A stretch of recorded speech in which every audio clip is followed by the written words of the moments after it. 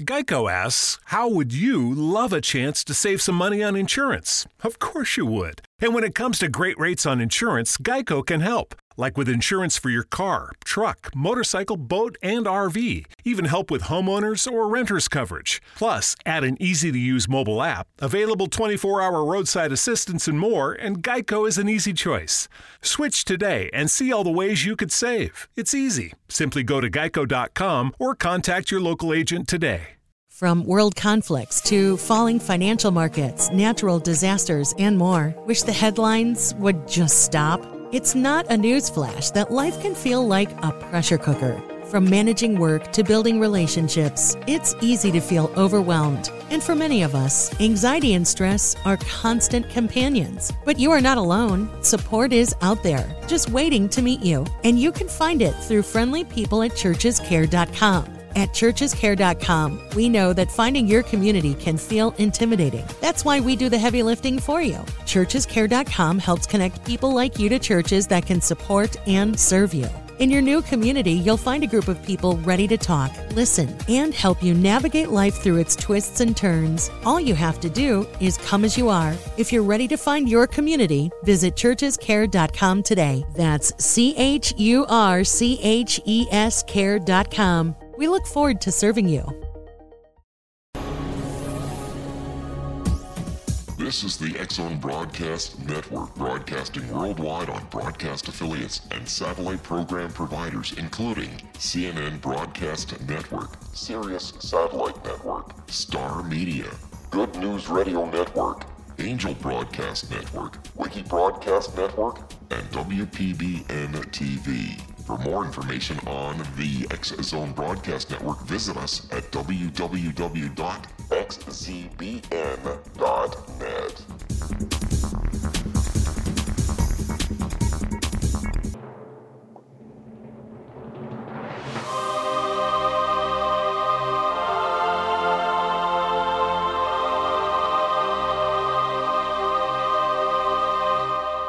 The Science of Magic with Gwilda Wiyaka is largely an opinion talk show. All opinions, comments, or statements of fact expressed by Gwilda Wiyaka's guests are strictly their own and are not to be construed as those of the Science of Magic or endorsed in any manner by Gwilda Wiyaka, Relmar McConnell Media Company, its affiliated networks, stations, or employees.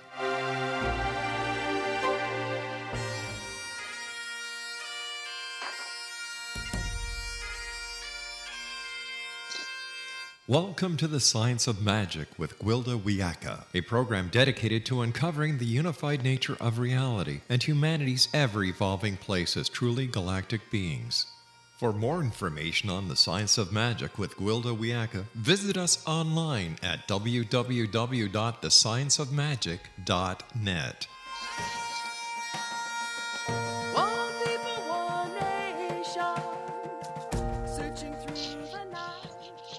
Hello, dear friends, and welcome to the Science of Magic, where we combine the science and magic of today's leading topics to co-create new solutions.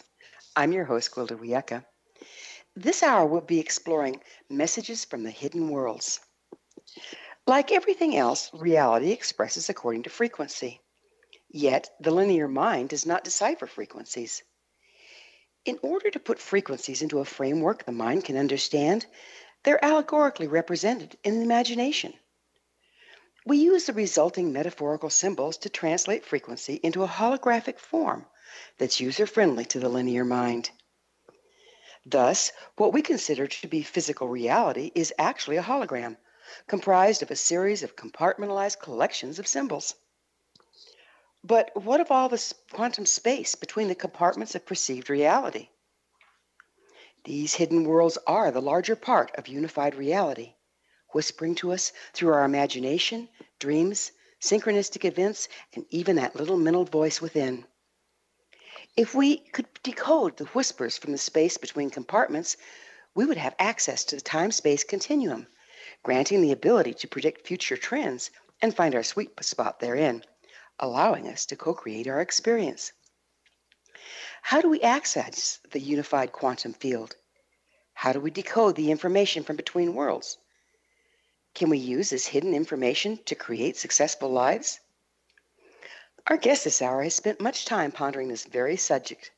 Rizwan Virk is the best-selling author of Zen Entrepreneurship, Walking the Path of the Career Warrior, and Treasure Hunt, Follow Your Inner Clues to Find True Success. He's received a BS in Computer Science and Engineering from MIT and an MS in Management from Stanford GSB. Riz is a successful entrepreneur, video game industry pioneer, and independent film producer.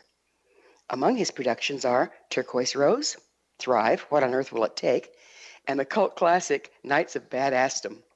His website, zenentrepreneur.com. Riz, thank you so much for being on The Science of Magic with us. Well, it's great to be here. We should have some fun today. So tell me, with an education in computer science and engineering, how did you become involved in intuition? Well, I tend to spend a lot of my time, with people that are in the science and engineering world or with people that are in the business world. And intuition is something that in both of those realms, they don't really talk about too much. Although it turns out it's, pretty important in both of those realms. I mean, if you look at most successful scientists, they have some kind of an intuitive flash after working on some problem for a while, which leads to their big breakthrough, including Einstein with his thought experiment of what would happen if he was on a beam of light. And so it's this ability to go into that intuitive place and then bring back something that can eventually be translated into terms that, in his case, the scientific world understood. And I think the same is true of many successful business leaders. I mean, if you look at, Steve Jobs, Richard Branson, and many of the people that I work with here in Silicon Valley, they often use their intuition or their gut feelings or their hunches, but they don't call it that, right? They say, I'm pattern matching, for example, right? But they sometimes meet a person and they have an intuition of whether they want to work with them or not, and then they follow through with that. And so in my own career, I started to see, examples of hunches and things appearing in both my intuition and in my dreams, which would then, manifest in the real world. And I started to ask myself questions about what caused what, when I remember one day I had a dream of a competitor that I hadn't heard of in over a year one morning, and I thought, that's odd. I haven't dreamt of or even thought about this person in a long time. And that morning I got a call. We're going to have to pick up on the dreamscape on the other side of a short commercial break. It's time for that break. So first, let me tell you about an exciting upcoming provision for those interested in spiritual evolution and personal empowerment, shamanic style. Path Home Shamanic Art School, Galactic Art of the Ancients, Key to Tomorrow, and Children of Tomorrow, Galactic Gatekeepers, are a revolutionary, affordable series of online classes designed to guide and support you and your family during these times of transition. They'll be coming shortly to findyourpathhome.com. Riz and I will return shortly and talk about dreams and intuition, so don't go away. You're listening to The Science of Magic, aired daily on xzbn.net. Prior episode.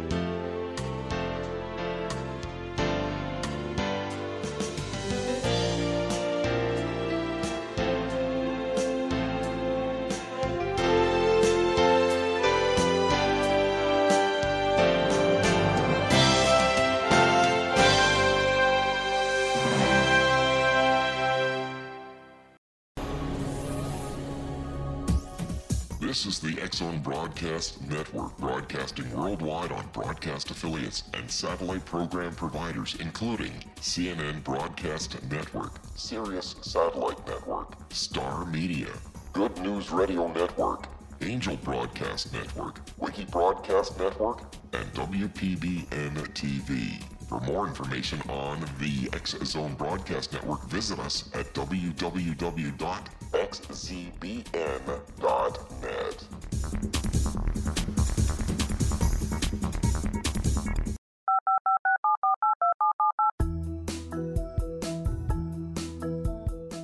Did you know that when you're on the road with limited data or Wi-Fi, you can still listen to the X-Zone Radio Show with Rob McConnell, The Science of Magic with Gwilda Wiyaka, X-1, Dimension X, Space Patrol, and every minute of the X-Zone Broadcast Network by calling 213-401-0080, courtesy of Audio Now. No smartphone, app, or internet needed. It saves your data plan and it's free if you have unlimited minutes. Call 213 213-401-0080 to listen on any phone, anytime, anywhere. Remember 213-401-0080 for the best of the paranormal, parapsychology, and sci-fi radio programming anywhere, 24/7, 365.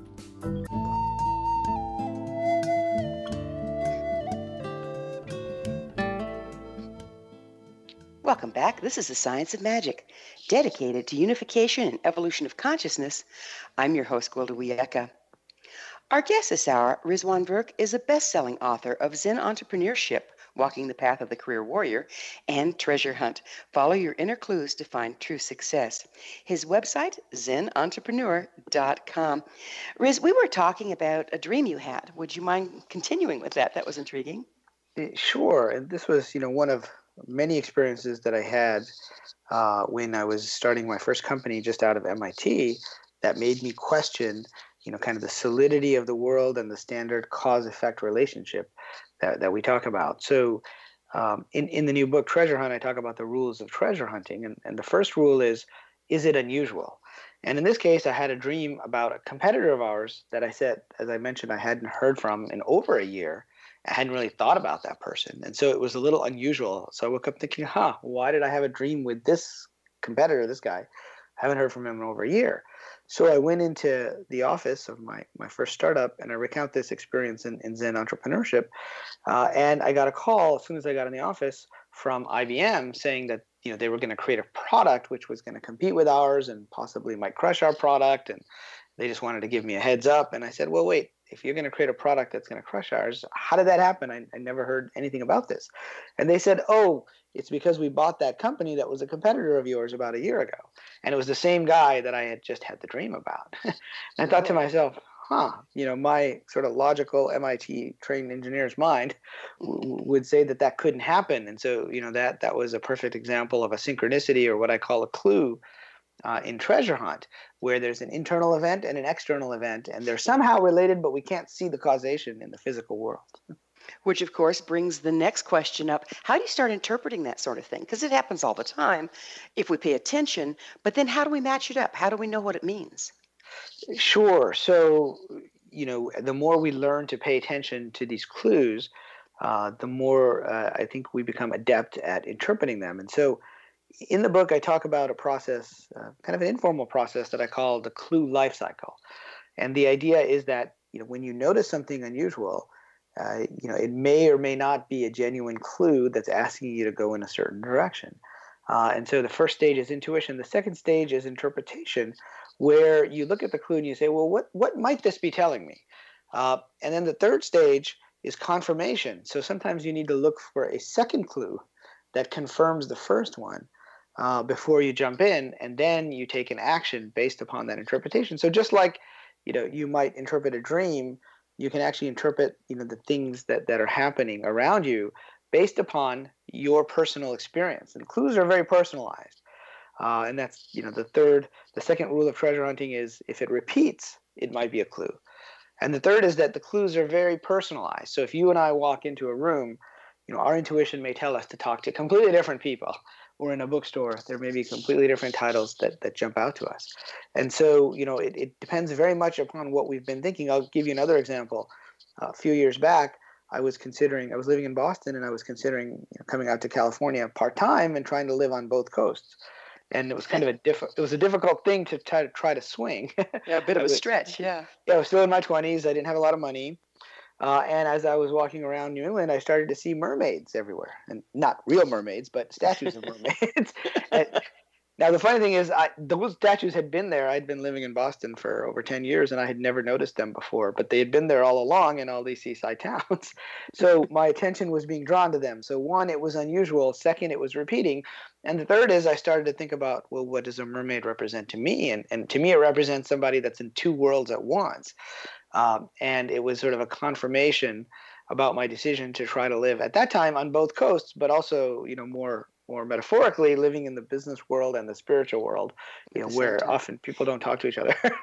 Well, that also brings up another question for me is it seems to me like dreams and intuitions can have more than one meaning, and it might have a meaning at the time, and then you might find later that it was also precognizant. Would you speak to that? Yeah, I mean that's very true.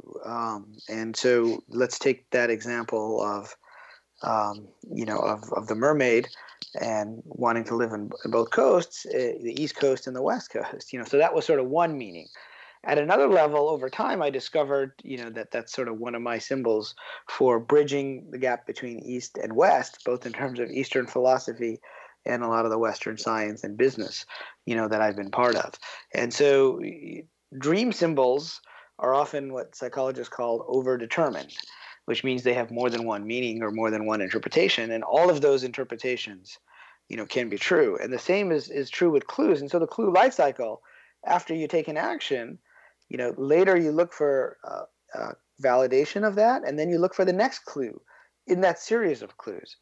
And that might happen over a very long period of time. So it may not happen right away. If we have a few minutes here before a break, I'll tell you another story that demonstrates that.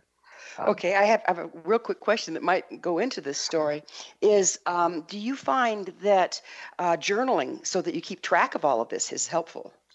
Yes, definitely. And so in the book, I use the example of Indiana Jones and his films where he's trying to find a treasure. And in Indiana Jones and the Last Crusade, Sean Connery plays Indy's father, and he has this diary that he's been carrying around with him his whole life. He calls it his Grail diary because he's looking for the Holy Grail. And he writes down his clues in that book over time. And that's really something I recommend, is to have your own book of clues and to write down these clues as they happen, because you need to draw connections, sometimes over many, many years, as in the case of Indiana Jones's father, which he discovered where the Holy Grail was in that movie many years later. Yeah, it's amazing, isn't it? And so you had a story to tell.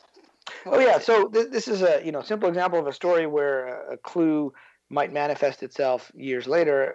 And so there was a young man in college in Oregon, and he decided to drop all his classes, and he wasn't sure why, but he just didn't want to take them anymore. So he was paying attention to his intuition, and as he was walking at the edge of campus, he noticed a flyer for a calligraphy class. And he said, "Oh, that's calling to me." And he wasn't sure exactly why, but he decided to take that class instead of the normal classes that he should have been taking. And he ended up learning all about fonts and serifs and all of this great stuff. Well, turns out years later, that young man started a computer company called Apple. It was Steve Jobs. And when he was creating the Macintosh, it was only because he took that class years earlier that he insisted there be multiple fonts in the original Macintosh. So we might be looking at, green screen fonts still today if he hadn't, had the intuition to take this class. And that's how, clues may evolve over many, many years.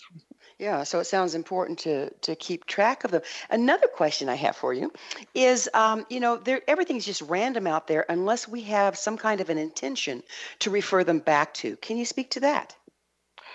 Sure. So, there's this process that I refer to in Treasure Hunt of incubating a clue. And the idea is that you would ask a question, which you would write down, before you go to sleep or certain points of the day. And then you would watch the clues over the next few days. And so, I had heard about this from the idea of incubating a dream from one of my mentors, Robert Moss. Then years later, I found out that this was a tradition in many, religions and spiritual practices. So I was born in Pakistan, which is an Islamic country, and this was something that I wasn't even aware of, but my brother had moved back to Pakistan, and he wanted to marry a Pakistani girl there, and her father said, "Well, I have to do ishtikhara," and I was like, "Well, what's that?" Well, it turns out it's a process where you ask for the answer to a question, and then you monitor your dreams and things that happen to you over the next 3 days, and you look for messages from God or from angels that might help you confirm, the direction that you should go in. And that's the basis behind all shamanic practices too. That's right. Yeah. We have an intention in shamanic practices to go into non-ordinary reality. And so, whether it's Western or Eastern religions or Native American traditions, there's a long history of being able to set an intention and to look for clues. But I get back to my first rule of treasure hunting, which is it unusual? We don't want to delude ourselves and say predetermine what the answer should be. And that's why it's important to kind of take note of the tenor of the clue and to have multiple clues, which is what the clue life cycle is all about. Well, sometimes a dog running across the street is just a dog running across the street. How can you tell the difference?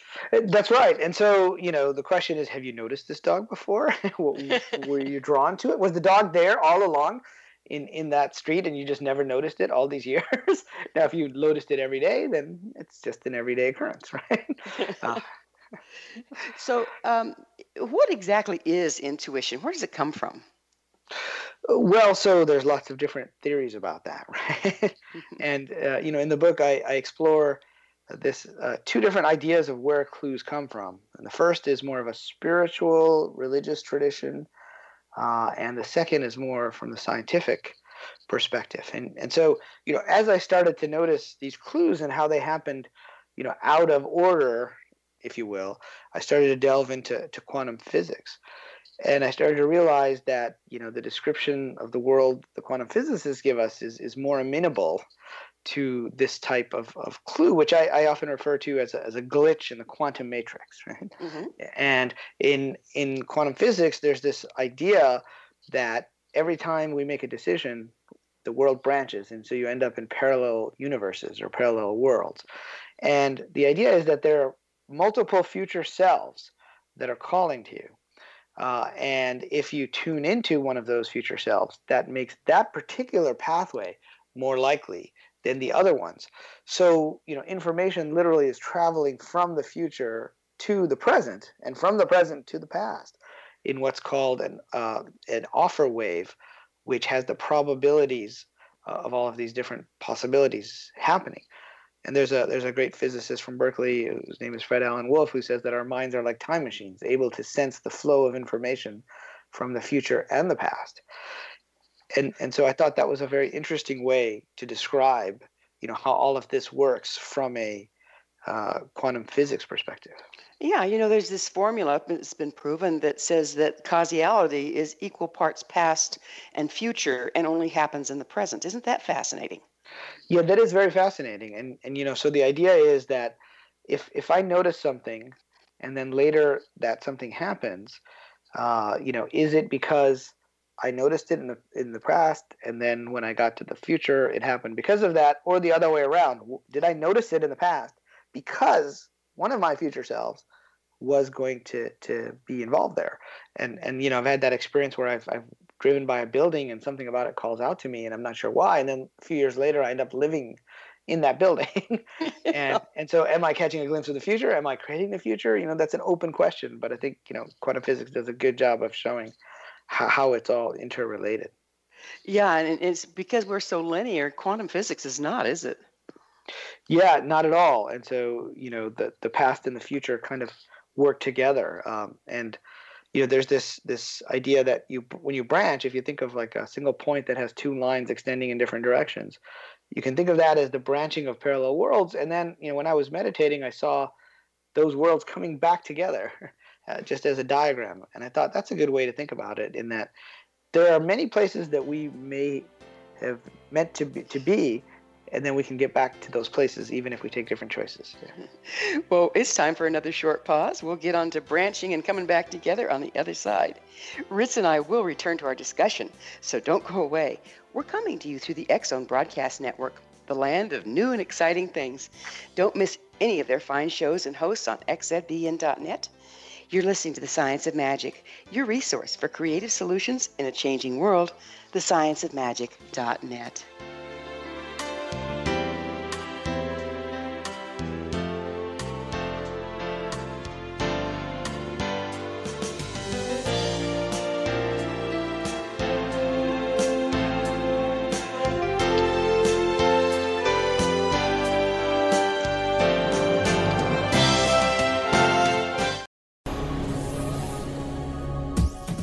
This is the X-Zone Broadcast Network, broadcasting worldwide on broadcast affiliates and satellite program providers, including CNN Broadcast Network, Sirius Satellite Network, Star Media, Good News Radio Network, Angel Broadcast Network, Wiki Broadcast Network, and WPBN TV. For more information on the X-Zone Broadcast Network, visit us at www.xzbn.net.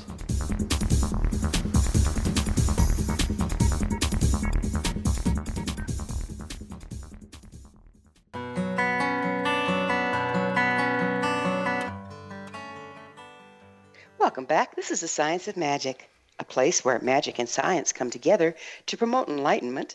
I'm your host, Gwilda Wiyaka. Our guest this hour, Rizwan Virk, is the best-selling author of Zen Entrepreneurship, Walking the Path of the Career Warrior, and Treasure Hunt, Follow Your Inner Clues to Find True Success. His website, zenentrepreneur.com. Riz, we were just talking about how our lives can branch out into multiple options and then come back together again. Would you mind expounding on that? Sure. As I mentioned, I had seen this symbol in a meditation, and I began to think about what it meant, and I realized it was related to the studies I was doing around quantum physics, where every time we make a decision, we branch into parallel worlds, and then sometimes those worlds come back together. And so, I thought about it at a simple level. There are major decisions we might make, like I may live in Boston, I may live in California, or both, right, which might lead down very different paths in life. But then there are many inconsequential decisions. I might decide to have oatmeal versus cereal or a pear this morning. Those decisions, while technically they might branch into different quantum realities, kind of merge back together and we continue more or less on the path that we were on. But sometimes I think our intuition and what I call clues are really tapping into some of these parallel lives or parallel worlds.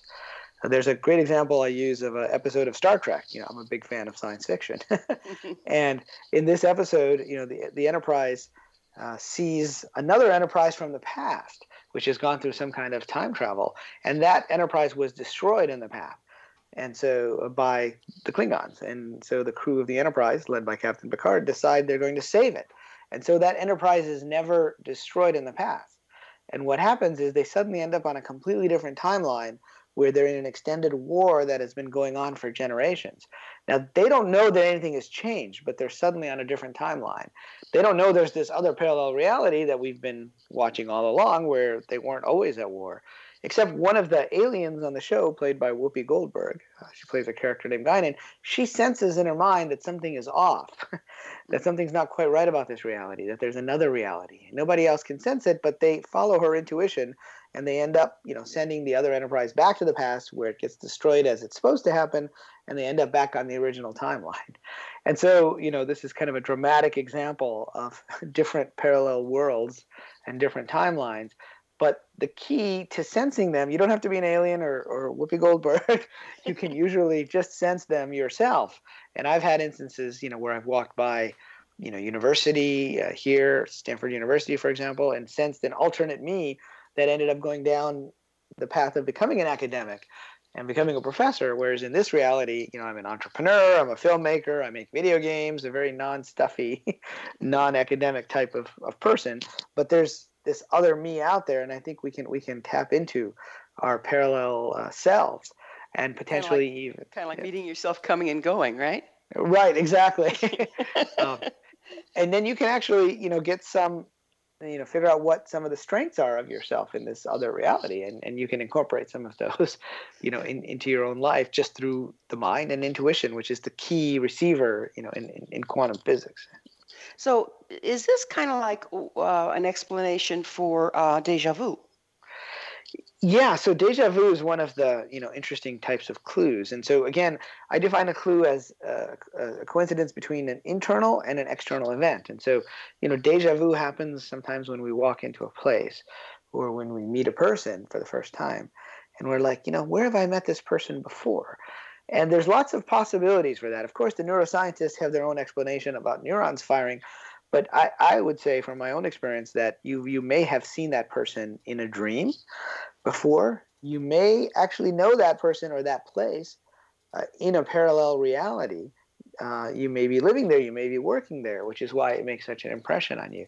Or this may be a future self that is involved with either the place, person, or thing which is giving you the deja vu. And all of those are valid according to different interpretations of how intuition works and where clues come from. It's almost kind of like a warp and the weave, isn't it? I know it was portrayed quite nicely in the movie The Matrix, where when people would have a deja vu, it was a ripple in the programming. So it would be like two timelines crossing suddenly. Yeah, exactly. I mean, I like to think of it as a glitch in the Matrix. And it's something that maybe shouldn't happen, but happens because our minds are able to sense more than just the reality that we're seeing. And in quantum physics, it's the conscious act of observing, which determines the reality and what they call the collapse of the probability wave into a specific probability or reality. Ooh, I've got a rabbit hole. Let's go down it, okay? So if our reality is controlled by our belief system, and our belief system is basically programmed by education or by media or by whatever else, how much of what we sense is what we've been taught to sense, and how much of it is our freedom? Well, I think there's an element of both, right? And I think there's what we've been taught by the media and the environment. And then, if you look at the ancient yogic traditions, which I've spent a lot of time looking into, they talk about the mind and the body being like a series of clear sheaths that surround the person. And over time, as we go through life, they get imperfections in them, what they call samskaras. And you can kind of view it as light coming in, which is what you would normally perceive through a clear field or clear set of sheets, but because of all these cataracts, if you will, in the sheets, we're already bending the light that comes in, so we're seeing it through our own personal perceptions. So we've got our own personal perceptions that happen through life, and then we've got the media. But then that's why I ask, is it unusual as the first question when getting an intuition, right? As opposed to, is it something that happens all the time? And it could even be, in the ancient traditions, they talk about because of the way we warp our field, we have what we call vasanas, which are our tendencies. And in the book, I talk about our patterns, so which are sometimes patterns that are not leading us towards success. And if we repeat the same decisions that we make instinctively sometimes we're going down the path not of following our intuition, but of kind of repeating the same thing over and over again. And that happens in our work as well as in our relationships and our personal lives. Which brings me to my next question, is I think it's very difficult sometimes to tell our intuition from a trigger into past damage. Would you speak to that? Sure, absolutely. So, one of the ways we can do that is to use the clue life cycle to write down the clue. And for somebody who acts too quickly, the clue life cycle can kind of slow you down a little bit, so you wait for confirmation and validation before moving forward. And for somebody that does too much analysis and doesn't dump in enough, it gives them a reason to act when they have a confirmation. So in the book, I also talk about anti-clues. And anti-clues are ways for us to recognize that we are going down a path that is repeating a pattern. So, for example, I was on a radio show a couple years ago when I published Zen Entrepreneurship, and this woman said, I keep getting into these business relationships that I can't get out of. And I said, well, has this happened at least 3 times? She said, yeah. I said, okay, that's an external pattern, which is probably caused by some internal pattern. So for her, I asked her to think about what happens when she gets into these business relationships. And she described that she got really excited about some possibility of working with this person. And so they end up signing a contract right away. And then later, she regrets it and can't get out of it. And I said, well, the anti-clue here is the excitement that you feel when you're about to jump into this new business relationship. And so you should take a deep breath. You should recognize this anti-clue and set up for yourself some hurdles to jump over to say, okay, let me think about that for a week or 2, and I need to look for confirmation before I move forward. And so, our clues and anti-clues are basically indications of our patterns. And I like to say that our patterns are like dragons. And there's a great Chinese saying about dragons, which is that if you try to fight the dragon, it will defeat you. If you try to feed the dragon, it might eat you. But if you learn to ride the dragon and take advantage of its might and its power, then you're golden. And so learning to ride the dragon of our personal patterns is really important, because these patterns often come from strengths. So in the case of this woman, and I often do this myself when I jump into new ideas and projects, it's a strength that she gets excited and wants to work with people. In my own case, it's a strength that I like to jump into something new, but we need to pull that back. And so when I was in China a few years ago, I noticed a statue of a dragon in one of their ancient castles, and I said, "What's that under their claws?" Because they always had something, and they said, "Oh, that's the pearl that the dragon is guarding." And so even though our patterns are like dragons, there's a pearl in there, which is our internal strengths. And so, we have to protect the pearl, but also learn to ride the dragon. Put the reins on the thing, huh? That's right. In some cases, put the reins. In other cases, your pattern may be not jumping in. And so you have to act the other way. And so, part of treasure hunt is to have a way of left brain and right brain way together to make decisions and come up with a new navigational system that respects your own strengths, your own weaknesses, your personal patterns, and the things that you were meant to do in this life that you feel called to do. So you're triangulating between intention, patterns, and intuition. Logic and intuition. That's right. Yeah. So try to find a middle point between all of those, because the problem is not that that we should never use logic. It's that we shouldn't use too much logic, and not that we should use intuition all the time, because sometimes we can delude ourselves, and so we have to confirm and validate the intuition. So bouncing back and forth. That's right. Yeah. So in fact, I was at Stanford Business School, and our professor taught us, all about putting together these spreadsheets, and you laid out all the probabilities, and you said, this choice is the best expected value. And then I raised my hand and I said, well, what if you change, the values over here on the left? He goes, well, then everything changes. And so logic alone wasn't enough. He said, that's why, you, the manager or the person making the decision, have to also trust your gut. That's why they pay you the big bucks, is to make that decision. It's not just about looking at logic. It's about combining that with your own intuition, I think. So let me see if I've got this right. So logic works within your compartments, and intuition works within the space between. Yeah, that's a good way, I think, of describing it. and yet we've been taught to ignore that. We have. And it's partly because we don't, in our media, we don't talk about some of the intuition that people have had to follow, to become successful. And again, I'm in Silicon Valley, and there's a lot of venture capitalists here. One of the stories I recall in the book is a venture capitalist who made a decision about investing in a company based on synchronicity, but of course he didn't call it that. And so he was thinking of investing in this company, which allowed you to watch video on your phone. This was years ago, so this was like kind of pre-iPhone. And he wasn't sure if he should do the investment. He went to a baseball game here in San Francisco, and he was sitting up in the stands. And right in front of him, there was a man with his young son who were trying to watch the game.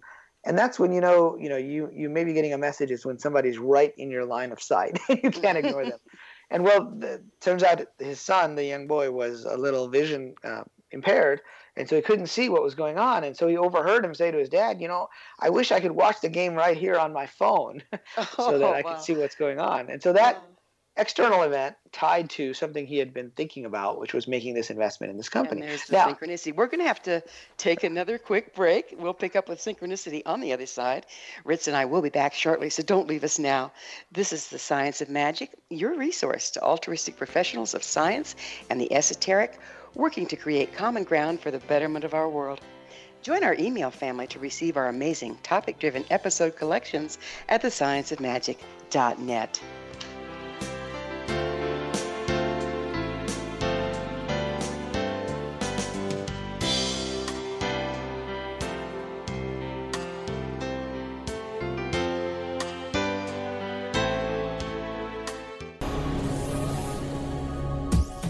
This is the X-Zone Broadcast Network, broadcasting worldwide on broadcast affiliates and satellite program providers, including CNN Broadcast Network, Sirius Satellite Network, Star Media, Good News Radio Network, Angel Broadcast Network, Wiki Broadcast Network, and WPBN TV. For more information on the X Zone Broadcast Network, visit us at www.xzbn.net.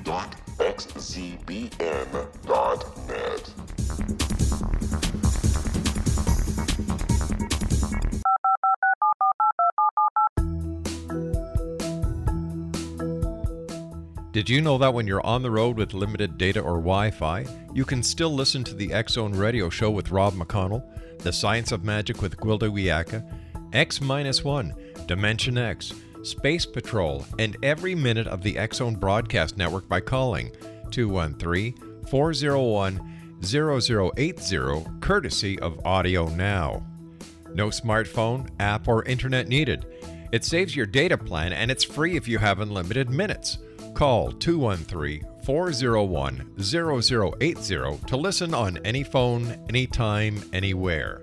Remember 213-401-0080 for the best of the paranormal, parapsychology, and sci-fi radio programming anywhere, 24/7, 365.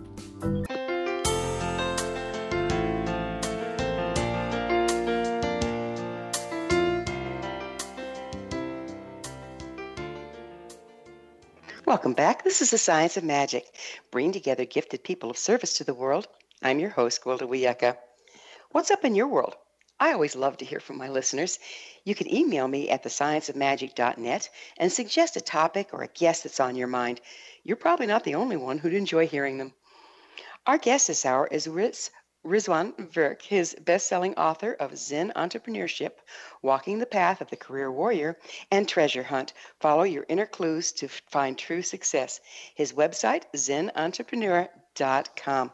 Riz, we were talking about the little boy in the bleachers that couldn't see very well. Right. So, that, as I said, that was a great example of a clue because there was a coinciding of the inner event, which is that this venture capitalist was thinking about investing in this company, which shows videos on your phone. And again, this was, a few years ago, so it was not a common thing. And this external event of this young boy and his father sitting right in front of him at the baseball game here in San Francisco. And the young boy saying, well, I wish I could see the game on my phone, because he couldn't really see what was going on, all the way down there on the field. And as we started the conversation, I think many successful people rely on their intuition. Now, in this case, that venture capitalist ended up investing in the company, but now it wasn't just the intuition. So that was a confirmation of something that he had been exploring. And so he still had to do all the work that he would normally do in making an investment and validate the projections. He had to do all the left brain stuff. But often, it's a matter of bringing the intuition into the physical world and then doing the work of translation into a language, that people will understand. And then you can kind of have the best of both worlds. You can make things happen in your career based on the clues and intuition, but also based upon justification to other people. So basically, this information is coming to us through all sorts of different symbology. And then we have to translate it into logic before we can present it? That's right. And sometimes we have to quiet our minds to be able to see it. There's a great quote from Steven Spielberg. He says that he always tells his kids that dreams are like whispers. And he put his hand on the side of his head and he said, it's kind of whispering in your ear. But, and then he puts his hand in front of his head and said, there's all this loud stuff coming at us every day. And we have to kind of stop listening to all that and listen to, the whisper, or the little voice, as I like to call it. And then we have to translate it. And both are important. There's a great story about Leo Szilard, who is a physicist who not many people know about, but, he had been looking into atomic phenomena. And when he was in London, he was about to cross the street, and something about the lights changing, gave him an idea, and he just stopped in the middle of the road as he thought about atomic physics and how if you could release a neutron, you could have this sustained chain reaction. Well, he basically come up with the idea for the atomic bomb. He wrote it down. He wrote it down and he gave it to, the British War Office, and they had no idea what to do with it. They're like, well, very good, jolly good, thank you, right? So just kind of put it away because he hadn't translated into a language that they would understand. Years later, they were worried that the Germans were making the bomb, and he was in the U.S. He went to Einstein, who then, talked to a friend of his who took it to President Roosevelt, and he put it in terms that President Roosevelt could understand. And so, I bring this up more as an example of translating an intuition into language that can be understood by the people that can help you, to get there. More than, we should all create atomic bombs. That's not the point. But, no atomic bombs, right? Yes, exactly. So, Riz, how can we use this hidden information to create successful lives? Well, by incorporating this ability to recognize clues, to look for confirmation, and creating our own navigational system in the world around us, I think we can all be more successful. And, I define success, not so much in financial terms, although success, might mean different things to different people. I believe we all have a treasure map. And like Indiana Jones in the films, it would be nice if the map was just laid out, like in the Indiana Jones film. If you just saw, oh, there's the Ark of the Covenant, I'd just go and get it, right? But that's not usually how it works. Usually he has to follow one clue, and that clue leads to the next clue, which leads to the next clue. And, our lives are a little bit like that. We have a vague sense of things we were meant to do, but we sometimes need to follow the clues. And sometimes, the clues manifest years later into an overall larger pattern that's really what I call our personal treasure map. In some of the Buddhist and Chinese traditions, they talk about before we're born, we have things we were meant to do, but then Meng Po, the Chinese goddess of forgetfulness, she brews the tea of forgetfulness that we drink. And so when we get here, we don't remember what we were meant to do. But we do have glimpses of it. And that's what I think these glitches in the matrix are. And so the more we follow the threads that are revealed by each of these clues, the more likely we are to be able to get to the meaningful treasure that I think is the work we were meant to do and be successful at, in this life. Well, in Celtic shamanism, there's always these stories of the hunter being lured into the woods by the hind and through his curiosity. And all shamanic traditions have something similar, a story that tells you that it's the curiosity, it's the lure to find the next thing and the next thing and the next thing that actually shifts our perspective enough that we can see what's right in front of us. Would you speak to that? Yeah, I think that's very true. And, in some shamanic traditions, they say that the story stalks the storyteller sometimes rather than the other way around. And so I think, as we learn to pay attention to what our mind is naturally drawn to, we start to perceive these clues. And sometimes, we may be off track, and then, these clues can help us to get on track. Sometimes we ignore a clue, right? I'll tell you, I had a dream when I was starting a company a few years ago about a product that looked like a spider. And when I woke up, I thought, that's kind of interesting, but yeah, we're not going to do that. We're going to do what we think is going to work. And so, to make a long story short, 6 months later, our first product didn't work. And we ended up building that product that I had seen in my dreams, and that was much more successful. So sometimes, even when you ignore a big clue, you can be led to that place anyway with this branching and merging of these different worlds. In the quantum sense, you can still end up at the same place, even if you take, different paths together. I have a real curiosity. Does the average person have greater access to the quantum level information at this particular time in history? And if so, why do you think that is? That's an interesting question. I think at different times in history, it may be easier for people here in this three-dimensional reality to access this information. I think on the one hand, we have people that are more closed-minded about some of this stuff. And then on the other hand, we have a lot more openness. We have a lot of different types of energy coming through, people who are looking beyond the material. And I think, the younger generation is helping here in that they have a very different perspective than, the previous generations, which were worried more about the material side of things. And, I saw some surveys recently which showed that with millennials, they care much more about having some meaning in what they're doing than they do just about the money. And I think that's a perspective that, is helping overall for us to be aware of other possibilities and to get these messages. How much do you think that our modern technology has to do with that? Because we're being shown, impossible things are happening. We can make impossible things happen through technology, kind of like. Do you think that's expanding our horizons? Well, I think it's expanding our horizons of what's possible. So I'm a technologist, and I did a lot with the iPhone when it first came out and smartphones. And today you can do what was shown in Star Trek, right, with the communicator, except you can see pictures of the person around the world through something like FaceTime. And this summer I was at MIT and ran a program for virtual reality and augmented reality startups. And when you start to think about you can immerse yourself fully in this virtual environment and think you're there, that technology helps us to understand a metaphor that many in the Buddhist traditions talk about. The waking world really is like a dream, or it's easier for us to understand it now by saying it's like a virtual reality. And in fact, there's scientists like and engineers and entrepreneurs like Elon Musk who believe we may be living inside a simulation, which that model actually ties very well to the ancient traditions, saying that it's a type of illusion that we are involved with, but it's one of many simulations or virtual worlds that seem real at the time. But they're simulations of our own making, aren't they?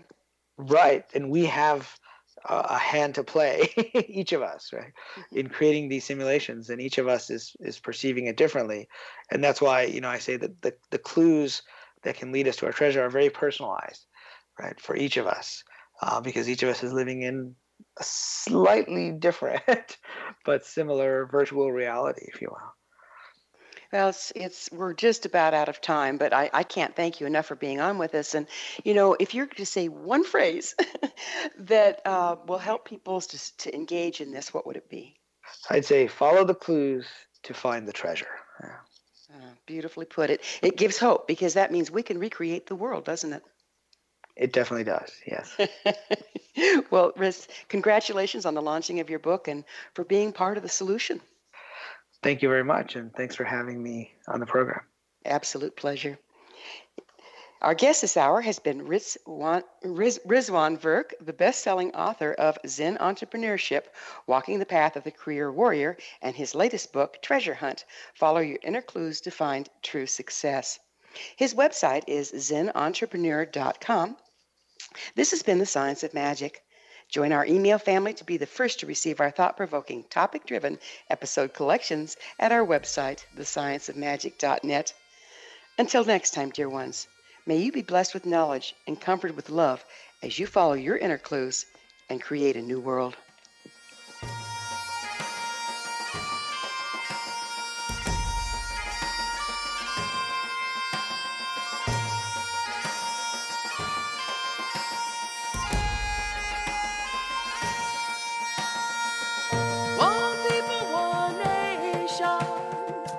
Searching through the night. One people, one nation.